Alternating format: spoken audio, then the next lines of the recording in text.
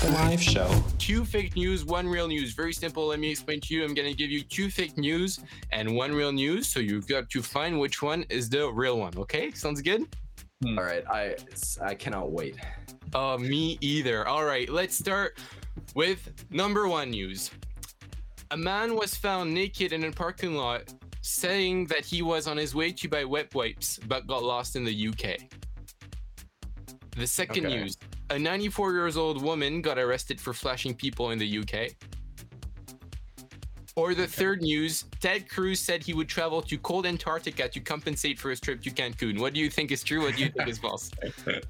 I think that although the Ted Cruz one is definitely something that I would want to vote for, I'm gonna have to go with the 94-year-old woman, because that is just the type of British thing that would happen and make national news. What about you, John? Which one do you think is true?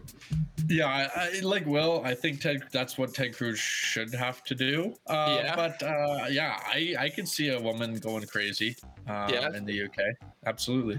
Fair enough. What about our proper? What do you think is the real news? Well, I'd want to say the second one, the 94-year-old woman, is the real one. But since the other guys have said yes to that, I'll just to be contrarian, I'm going to say there was the guy who was found naked in the parking lot. I'll say that's the true one.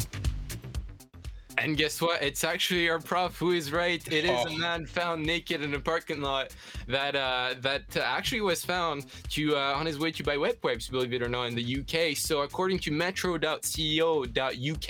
a man has been given a £200 fine after he was found naked in his car on his way to buy wet wipes, saying he took several wrong turns and accidentally arrived in a parking lot.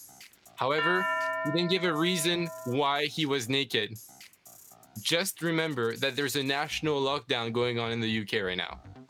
You know what? I really wonder what the Queen has to say about that. So there's no context for that then. He was just naked in his car. So he was literally just naked in his car. We're not sure why, but follow up as the story develops. Yeah, exactly. So we'll see what happens with that. But what's for sure is that you do find crazy things everywhere when it's not Ted Cruz traveling to Cancun. The live show.